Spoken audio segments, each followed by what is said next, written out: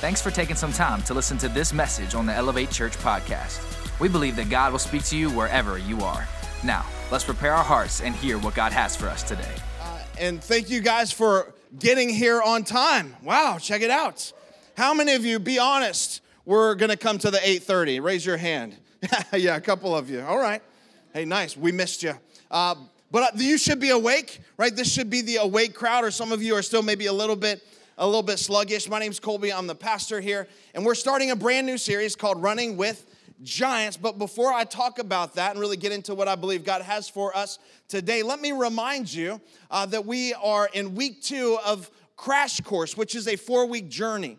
Now, those of you that are new to Elevate Church, you might not have attended Crash Course yet, or maybe you've been coming for a while and you need to take another step in what it looks like to partner and be a part of Elevate Church. This is a great week to jump in on. It happens right after the 11:30 service. We will feed you. We'll feed your little ones. We'll watch them. Week 2 of Crash Course is called Make This House a Home. And it's all about the way that we grow in Christ. We cover the 5 G's, like growing in grace and generosity and in groups. And so you need to come and check it out if you haven't already. Again, it's a 4-week journey. You can jump in anytime in Crash Course, except we say the last week, week 4. But this is a great week. If you haven't checked it out, I would encourage you to do that. If you have your Bible, open it up to Genesis chapter 41. That's where we're going to be. Now, let me give you our theme verse, though, for this series. It's found in Hebrews. Hebrews chapter 12, verse 1 says this: Therefore, everybody say therefore. Since we are surrounded by such a huge crowd of witnesses to the life of faith. What does that mean? Whenever you see a therefore in Scripture, you're supposed to ask, what is that therefore? Therefore, and it's referring back to chapter 11. And chapter 11 covers all these great men and women of faith. In fact, this starts just listing them off one by one. It starts with Abel and goes to Enoch, and then Abraham, and then Sarah, and then gets down to Moses' parents. And Moses is talking about all these great men and women of the faith that have gone before. So that's what that therefore is there for. And it just lists them one by one. It says, since they are watching us, we're surrounded by them, let us strip off every weight that slows us down, especially the sin that so easily trips us up, and let us run with endurance the race that God has set before us. Here is the premise of this series, is that what if one of those men, one of those women, those giants of the faith, came out of that crowd of witnesses and met you in your race? What would they say to you? If you were running a race around this journey of life and you needed some advice, you needed some inspiration perhaps, what would one of those giants come and say to you? What could we learn from their life of faith? And so we're going to pull out over the next 3 weeks some of these giants, these men and women of faith. And today we're going to start with Joseph. We're going to pull Joseph into our race, and I believe this is going to help us all. I believe this is going to encourage us as we run our race, because how many of you know that your race doesn't always look the way that you thought? Does anybody know that? Like how many of you know that the dream that you have in your heart does not always go according to plan? That sometimes you hit a roadblock, that sometimes things aren't working and clicking the way that you thought you would. Sometimes you're not winning the race that you thought you would. It was about 3 years ago that the Atkins got a couple small soccer goals, because I like to play soccer out in the front yard with my boys. We like to play some footy. All right, so we're out there playing some soccer. And early on, when we first got the goals, the margin of me winning was huge. Like huge. Like I would whoop them. Because I'm not that dad, by the way, that says, hey, you should let them win. It'll build their self-esteem. I'm like, no, let them lose. It'll build character. You know what I'm saying? Let them lose. And so I would whoop them. I would score like Messi on them. Like I would take them to town, and they would walk off the field crying and in shame and broken and all that kind of stuff, because that's what I'm about. No, I'm just kidding. But you know what I've noticed in the last couple of years? The margin of me winning has gotten a lot smaller. Like they're getting good. Like just to be honest, they're getting good, and I'm getting older. That's not helping. And so I'm losing a step here or there. In fact, I just joined an indoor soccer league for the elderly, started a couple weeks ago. I'm the only elderly on it. But my son was playing and just kind of warming up with me, and we were just kicking the ball and just kind of getting ready and just running. And what I noticed is he can almost like beat me, like in a race. Like he can't. Watch it. He can't yet. But the day is coming. And so I had this thought, like, that's going to be a problem for me. When my son is able to beat me in a race, that's not going to go well, because after all, my goal and my plan is to always win. Like, I'm going to win. I win, no matter what. Are you with me? Like, I'm just going to win. And part of my winning strategy is talking trash to him. And I'm like, hey, I dominate you. I dominate you in soccer. I dominate you in every area of life. You know, I want to plant those seeds deep into his soul to remind him that his dad can whoop him. But what I noticed is that, man, he's getting fast and I'm getting slower. And so what happens when he beats me? Like, what happens when the day comes that my plan doesn't go according to plan and he begins to win? Or what happens in life when things don't go according to your plan? Because, right, if we were all honest, every single one of us in this room, we plan to win in life, do we not? But what happens when you don't win? What happens when your plan and your race that you're running doesn't quite turn out the way that you thought? That's going to be a problem. Because we all plan to win, but what happens when you don't? I don't think any of us enter into anything in life planning to fail. Like, you don't start a career saying that, man, I hope that, in 15 years, this is all going to fall apart and I won't have a job anymore. You don't go into a marriage, saying, hey, I hope that I'm going to spend all this money on a wedding and get married only to 8 years later, have it be a nasty divorce where we're, using the kids as leverage, battling back and forth. Nobody plans for that, right? By the way, if you plan for that, we have a prayer team up here after the service. You need to come talk to them, please, today. Like, we don't plan for that. All we do, we plan to win. Like, we plan to win in life. We plan to win in our career. We plan to win in school, get into the school that we want to get to. We plan to win in our finances, in our money. Right? We plan to be able to retire one day and be able to provide, for our needs. We plan to win. But what about when life, doesn't happen the way you thought it would happen? What about when it doesn't go according to plan? And you go through problems and you go through painful moments. Now listen, I'm not trying to preach us today into a funeral. I'm just trying to prepare you for the fact that things don't go according to plan. In fact, God gave us some advance warning, by the way.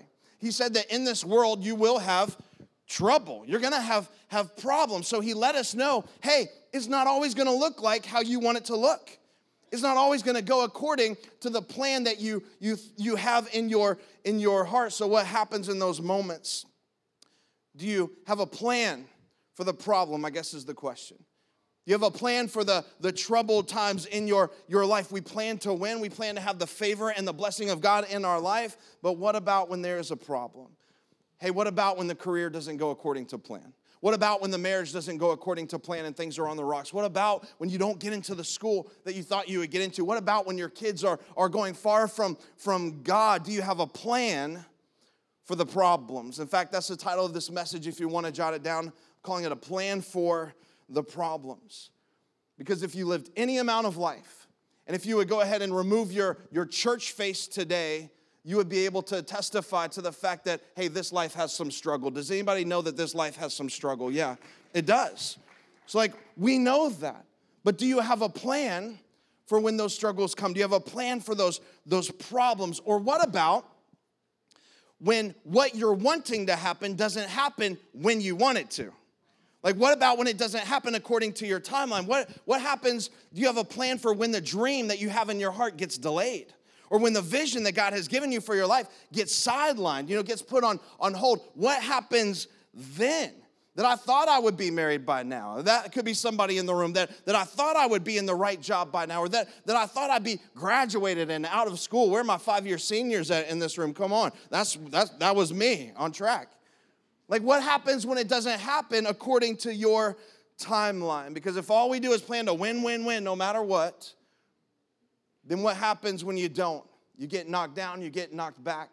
And I think today Joseph is going to be able to help us. Turn to your neighbor right now and tell him, I need a plan. Look him in the eye, say, I need a plan.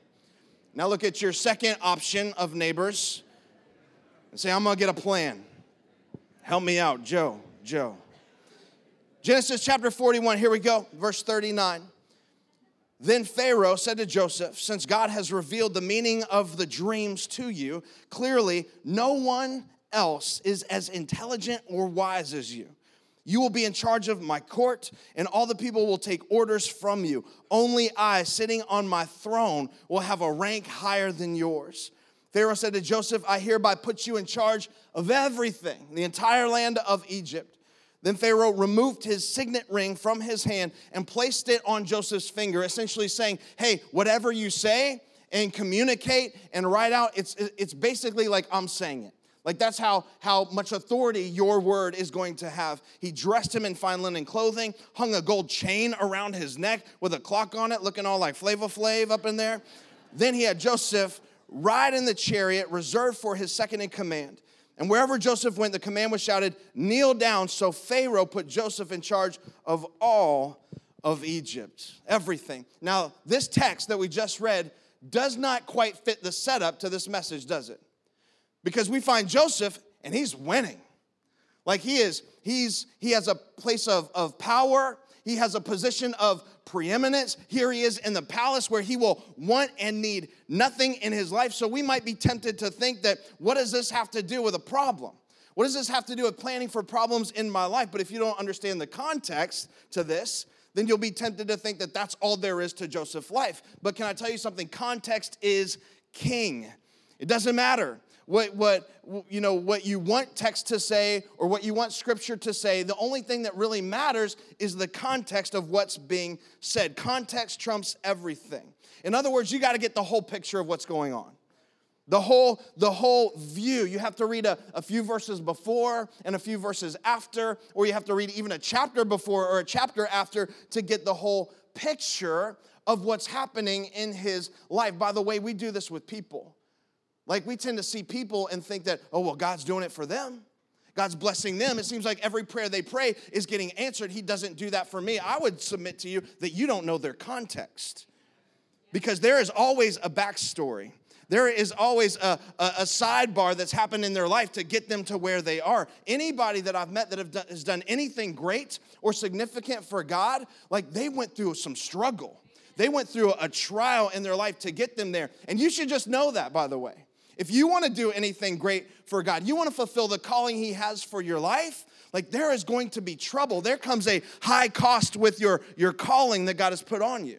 So you just know that. But we'll tend to see something like this and say, well, it's just going to happen for me. It's just going to be easy. Like I'm just going to be able to fulfill easily what God has put on my heart if we don't know the context to what's going on. So let me give you the context to Joseph's life, his story. I'll give you the Cliff Notes version. Cliff was my favorite author in college. I don't even know if he's a real guy, by the way, but I used him a lot. So here's the quick kind of version of this. Joseph was born into a family with a lot of brothers, had a lot of siblings. He had 11 brothers, 1 full-blood brother and 10 half-brothers. And Joseph was the favorite, by the way. And everybody knew it because the father was terrible at hiding the fact that he was the favorite, which, today we hide it pretty well. People ask us, who's your favorite child? We're like, oh, we love them all the same. Stop it. You're lying. Come on, parents. It depends on the day, right? Which one is the favorite in the house? Today for me, it's Gray. He's 3 years old. He does not eat me out of house and home like the other 3 boys that we have. So he's my favorite today. I'm just telling the truth. But Joseph was clearly the favorite. In fact, his father Jacob gave him a coat of many colors. Maybe you've heard that before. Or if you saw the production, Joseph and the Technicolor Dreamcoat, that's what it's all about. So he was the clear front runner. He was the golden child, and his brothers knew it and hated him for it. And one day Joseph has a dream. And in his dream, there are all these bundles of grain gathered, and all of a sudden his bundle of grain rises up, and then all these other bundles, his brother's bundles of grain, bow down to him. Come around and they bow down to his bundle of grain. And so he tells his brothers, this is my dream, that my bundle of grain rose up and your bundles bowed down to me. And obviously they had a problem with that dream. They're like, what are you saying? That you're going to be our king? That we're going to bow down to you one day? That's not going to happen. And then he has another dream, as if he didn't learn his lesson. And this second dream that God gave him, this vision in his heart, was that there was the sun and the moon and 11 stars all bowing down to him. And so now he tells his whole family. And his dad's like, hold up. You mean even me and your mom? We're all going to bow down to you. And Joseph was like, this is simply the dream that God has given me. I'm just telling you what God showed me in my dream. And so the Bible says that his brothers hated him all the more. They hated him already, but then they hated him all the more. And one day his brothers are out watching the livestock kind of far away, and Joseph's dad sends him to go check on his brothers. And as they see Joseph coming from a long way off, the Bible says that they plotted to kill him. They said, here comes that dreamer. Let's go ahead and take him out. We're tired of his dreams. We're tired of, him being the golden child. Let's kill him. But they had another brother named Reuben that said, all right, let's not do that. Let's just throw him into a pit. Let's throw him into this empty cistern that's out here, and his hope was that he would come back and rescue him, actually pull him out of that pit because he knew how much it would hurt the father if they had lost his son. But his other brothers saw it differently, and so they went behind his back, and while he was in the pit and Reuben was gone, they sold Joseph to a group of gypsies, some Midianite traders that were passing by. So real quick, this is a far cry from the palace that we read, first of all, isn't it? This looks a lot different than this place of power, this place of preeminence, this position that he has. Here he is now in a pit. I would like to submit to you that the pit represents a place of submission. Everybody say submission. I had you say that is because we don't like that word. We push back and resist that word in our culture. We don't like the word submit because when somebody says submit, we think that it means that we have to just, we're a doormat to someone else. We think that I'm a self-made man or I'm a self-made woman, that I got myself here. So we push back hard against the word submission. But here's what I would propose, that if you are going to have a plan for the problem, Joseph would come out of that crowd of witnesses. He would get all up in your race. And here's what he'd tell you. Write this down. We have to learn to submit our will to God's will. That's the first thing that you have to do, is you have to be willing to submit. Now the word submission simply literally means I'm going to come under your mission. God, I'm going to come under the mission that you have for my life, the dream, the destiny, the will that you have for my life. I'm going to come under it. You could say yield.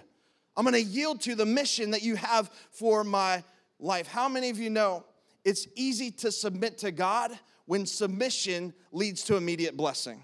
That's easy, isn't it? What about when it leads to a pit? Are you still able to submit when that submission takes you through a pit season in your life? Because the pit can stir up all kinds of questions in you, can it not? Did I really hear from God? Is this really the direction God has for my life? Is this really where he's taking me? Did I really have this dream? Did it come from God after all? Where people were bowing down to me, this certainly does not look like bowing down. Here I am stuck in a pit in this moment. Is God even good? The pit can cause fear, can cause rejection. God, is this supposed to happen this way? I wonder if you've ever been there. Been in that place where you're this is not going according to plan. This is not what I thought it was going to look like. Here I am in a pit. Joseph found him in a pit. And I would propose to you that it's in the pit that he learned to submit to God. That's in the moment, in that season of the pit where he learned God is sovereign.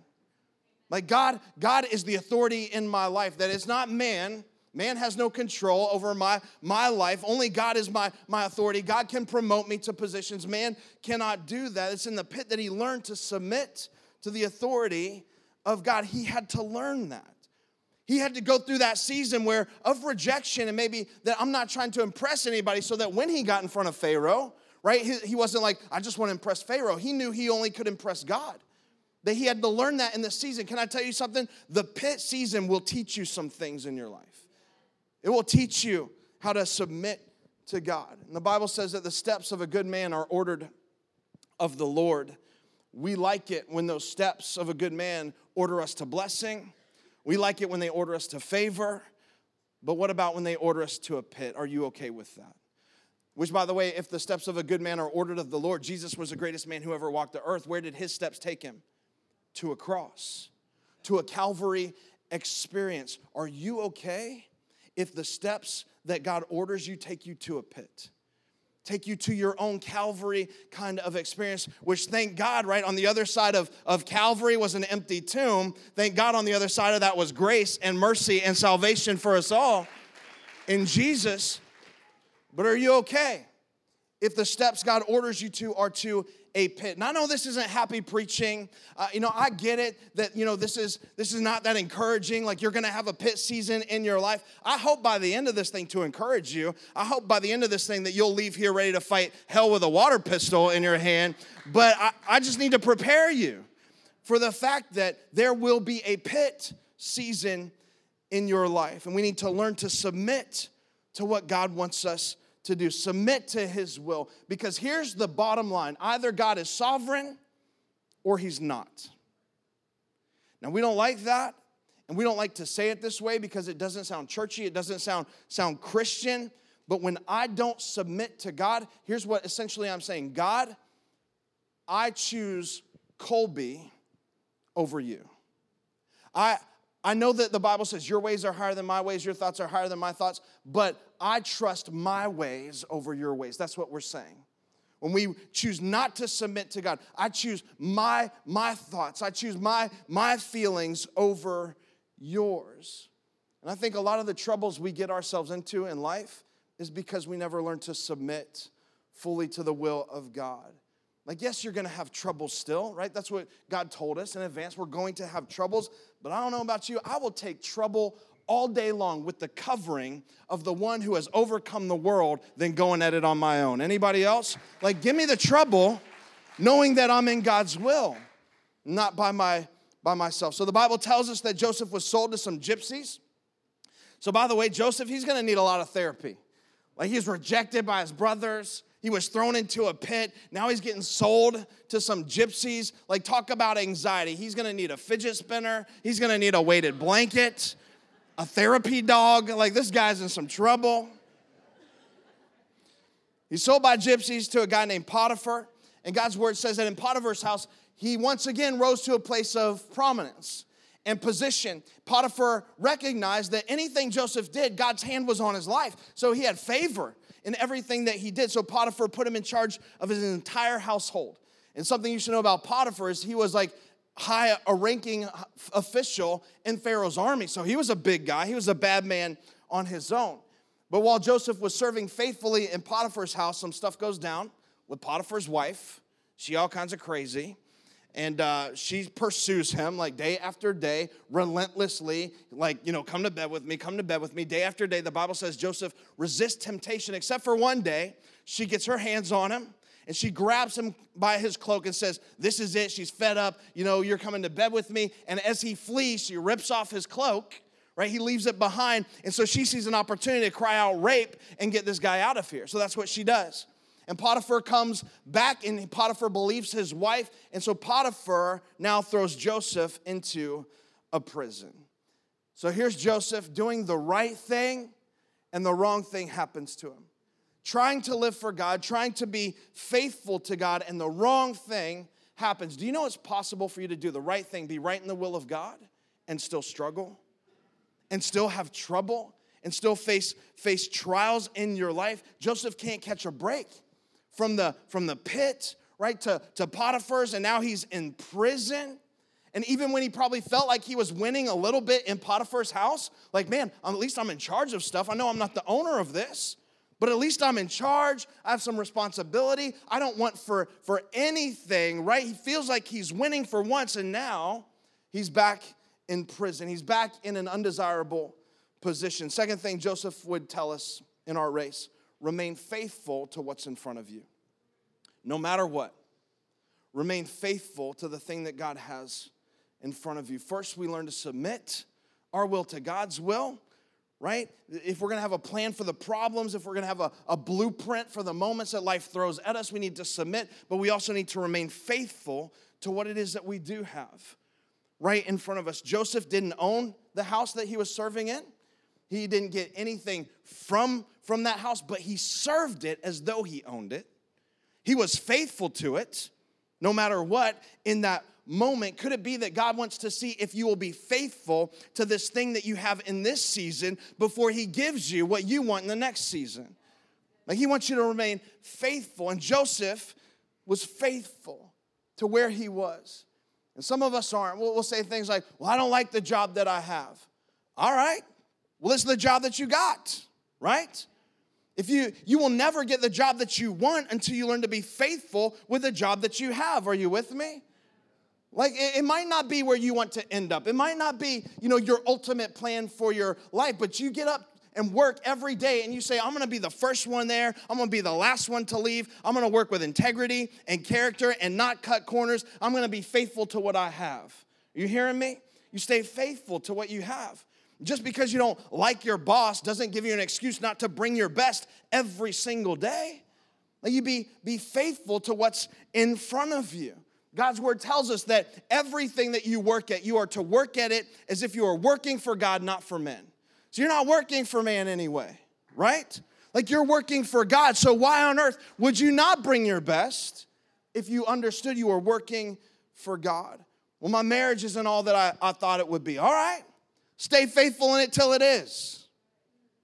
Work at it, be faithful in it.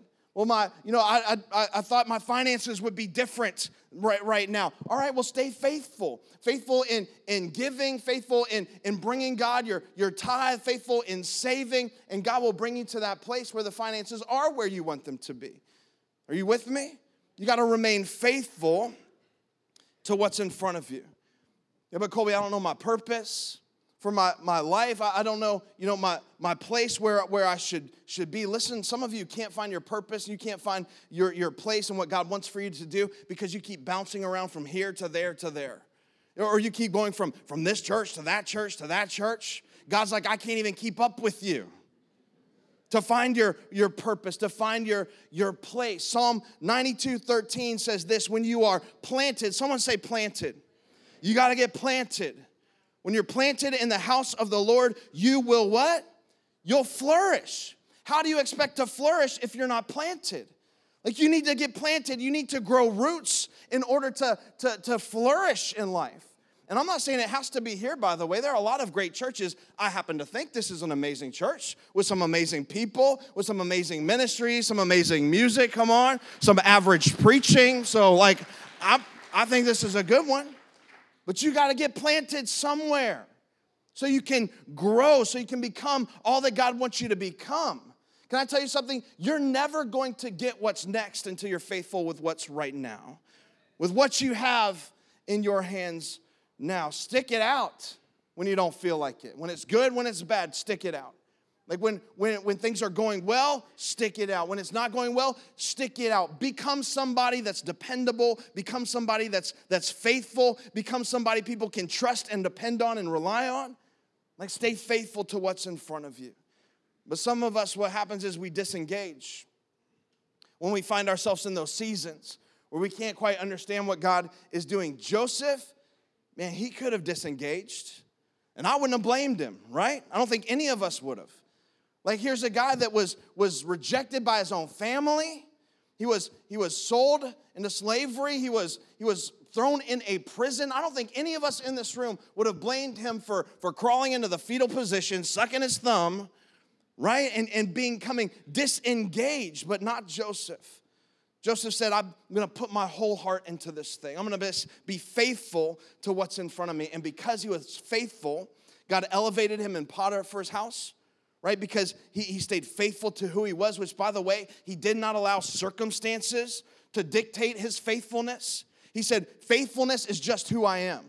Doesn't matter what I'm going through. He said, integrity in Potiphar's house, that's just who I am. I don't have integrity when it benefits me. I'm integrity. I bring integrity all day, every day. It's who I am. Are you with me? Like honesty. Like I'm not honest when it works in my favor. Honesty is just who I am. So he stayed true. He didn't allow his circumstance to reshape him at his core.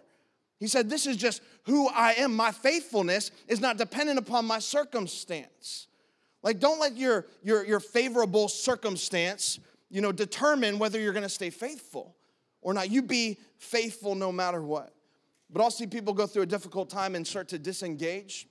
And I'll never understand this. But one of the first things people pull away from is the church. You notice that? when they go through a tough season, when they go through a problem in life, they begin to pull away from the one place, by the way, that you should be leaning into. You're pulling away from? Like, really? The one place where you can be prayed for and you can have people come around you and put their arms around you and lock arms with you and walk through hell with you, you'll pull away from? And I'm just telling you because I've been doing this long enough to know that typically people will say something like, well, God didn't do it for me. God didn't show up for me when I thought he would. Well, did you put yourself in a position for God to show up for you? Like a lot of times we're complaining that God didn't do something, right? But we didn't put ourselves in a position to receive it from him. In fact, sometimes we'll over-spiritualize this, and people will say something like, well, I'm just waiting on God. You ever heard that? Well, God's not, I'm just going to wait on God. We sit on our hands and wait on God. Can I tell you something? Waiting is not passive. Waiting is active. In fact, according to God's word, waiting is super active. What does the Bible say? That those who wait on the Lord will mount up on wings like what? Like eagles. An eagle's not a passive bird. You've seen an eagle before? Like it's soaring around, right? It's looking like its head's on a swivel. It's looking for things all over the place. It's not passive. You've seen it dive down into the river, grabbing a fish with its talons and pulling it up. There's nothing passive about it. Like we just need to redefine what we think waiting looks like. Some of us, you're waiting, and I think the reason why you are stuck is because you stopped. And you're like, I'm just going to wait on God. And I think what some of us would call waiting, God calls lazy. Let's just be honest. God says those who wait on the Lord will mount up with wings like eagles. Eagles go after stuff. I mean, eagles get to work. So we got to get to work, get stuff done. Well, I'm just waiting. I'm waiting on God. Colby, I don't like to be patient, right? I don't like to wait. All right, well, God didn't ask you if you liked it. He didn't ask you that.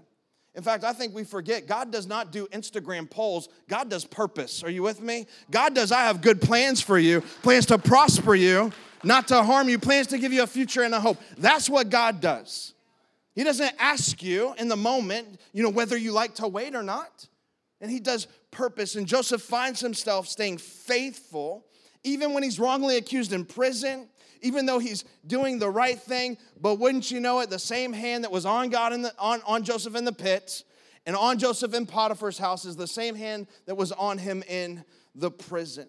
And he ends up running the prison, and he rises to a position of power even in the prison. And through a series of events, again, I'm going to give you the edited version, he's asked to have an audience with Pharaoh. And the reason he's asked to be in front of Pharaoh is because Pharaoh has a dream. And nobody could interpret his dream. And this is what I love about God's word, by the way. The very thing that set these events in motion, a dream, is now going to be the same thing that pulls Joseph out of it. Are you with me? Like, isn't that amazing? Can I tell you that thing that you see in your life as painful, as a frustration, God will use that to elevate you and help you reach your full potential. That dream that was such a burden for him early on, he's now using a dream to get him out. And so Pharaoh has this dream, and somebody that was in prison formerly says, hey, I know this guy, Joseph, and he can interpret that dream for you. And so he calls for Joseph. He brings him up. They clean him up. They shave him. They put new clothes on him. They get him all ready to stand before Pharaoh. Pharaoh tells him his dream, and immediately Joseph interprets it. And here's what Joseph says. Your dream means that for the next 7 years, we're going to have a lot of prosperity. There's going to be a great harvest, but that's going to be followed by 7 years of famine. And if you don't prepare during the time that you are prospering, then you are going to struggle in the years that there is a famine. And so now that brings us back full circle to what we read in the text where Pharaoh says, there is no man like this man that has the Spirit of God on him. No man as wise and as intelligent as you. I'm going to put you in charge of the whole thing, Joseph. Like there's not going to be anybody, like only I am going to have more authority than you. Joseph essentially becomes the prime minister of all of Egypt. Here's what this represents. The last thing I want you to write down is service. That Joseph would tell us that we are to serve others along this way. I think we forgot sometimes that the dream God put in our heart that's not just for you.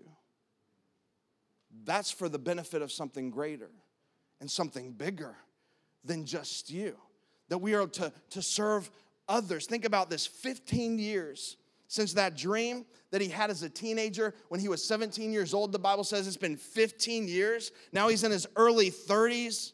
His dream still hasn't come to pass, but now he's going to be used to fulfill someone else's dream while he's waiting for his dream. Let me ask you this. Are you able to serve someone else's vision while you're waiting for your own vision and dream to come to pass? Joseph would say, hey, we need to serve others along the way. The Bible says, if you what you make happen for others, God will make happen for you. Can you bless other people while you're waiting for your blessing? Can you help other people heal while you are yourself waiting to be healed from some hurt or some pain in your life? Can you help bandage other people's wounds while you yourself are waiting for your own wounds to be bandaged? Joseph is interpreting another man's dream, but he still has one in his heart that hasn't been fulfilled yet. But because Joseph was willing to serve someone else's dream along the way, wouldn't you know it, 7 years of prosperity happened, followed by 7 years of famine. And because Joseph was in the position that he was, they prepared for it. And then all of Egypt had food during those years of famine. Can I tell you something? That dream that God has given you, one of the ways it becomes fulfilled is if you go ahead and position yourself serving someone else along the way. And understand that it's not about you. Because guess what happened? Come on, Ben, help me out with this. We got to bring this thing to a close. Here's what happened. One day, guess who gets hungry? His brothers.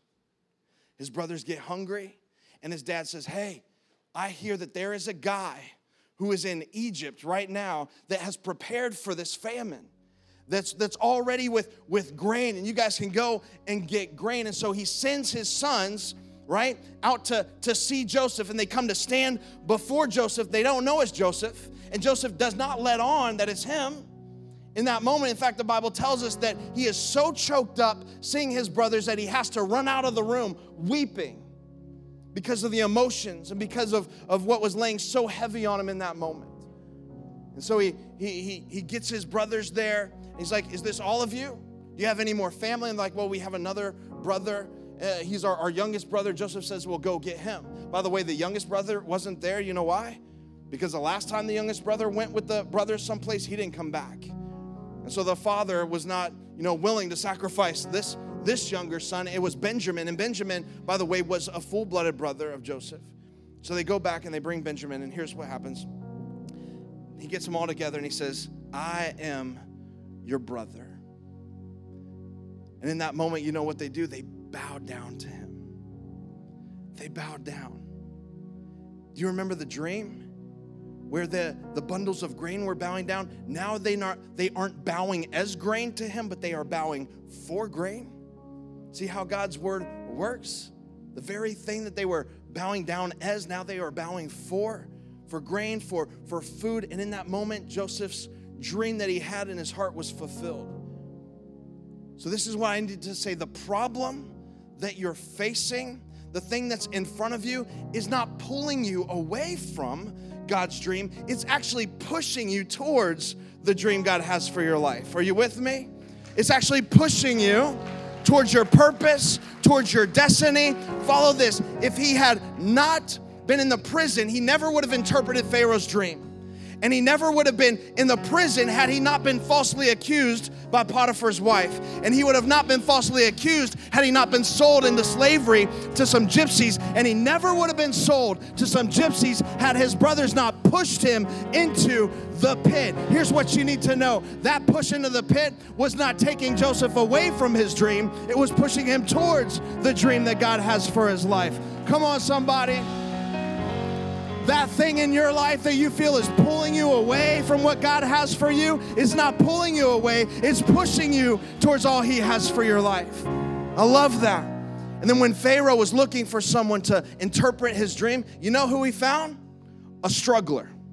He found someone who had been through some stuff, who had gone through some struggles in his life. Someone who was pushed into a pit but stayed faithful through it all. Someone who was pushed into a pit and learned to submit to God and wouldn't be impressed with Pharaoh because God was his authority. That's who he was looking for, a struggler. And I submit to you today that anytime God wants to do something great in the world, he's looking for a struggler. He's looking for somebody who's been through some stuff. Someone who will walk through a fire and just keep walking anyway. Someone who will keep submitting anyway. Someone who will keep the faith anyway. Come on, stand up to your feet. I wonder if we have any strugglers in the house today. Come on, someone that would say, God, no matter what, I'm going to keep submitting. No matter what I face, I'm going to keep the faith. No matter what my situation is, God, you're positioning me for that dream. Thank you for pushing me. Come on, thank you for pushing me into that pit, because God's going to use that very thing in my life to get me to where he wants me to be. Come on, lift your voices. Let's sing together. Even when I don't see it, God is working. Come on, raise your... Thanks for checking out this week's message on the Elevate Church podcast, and we hope you really enjoyed it. If you made a decision to follow Jesus, congratulations. Welcome to the family. We would love to know about it, so please let us know by going to elevatechurch.com/yes. There will be some practical resources that will help you as you start this journey. If you want to support the mission and vision of Elevate Church to help people far from God reach their full potential in Christ, go to elevatechurch.com/give. We'll see you soon. Have a great week.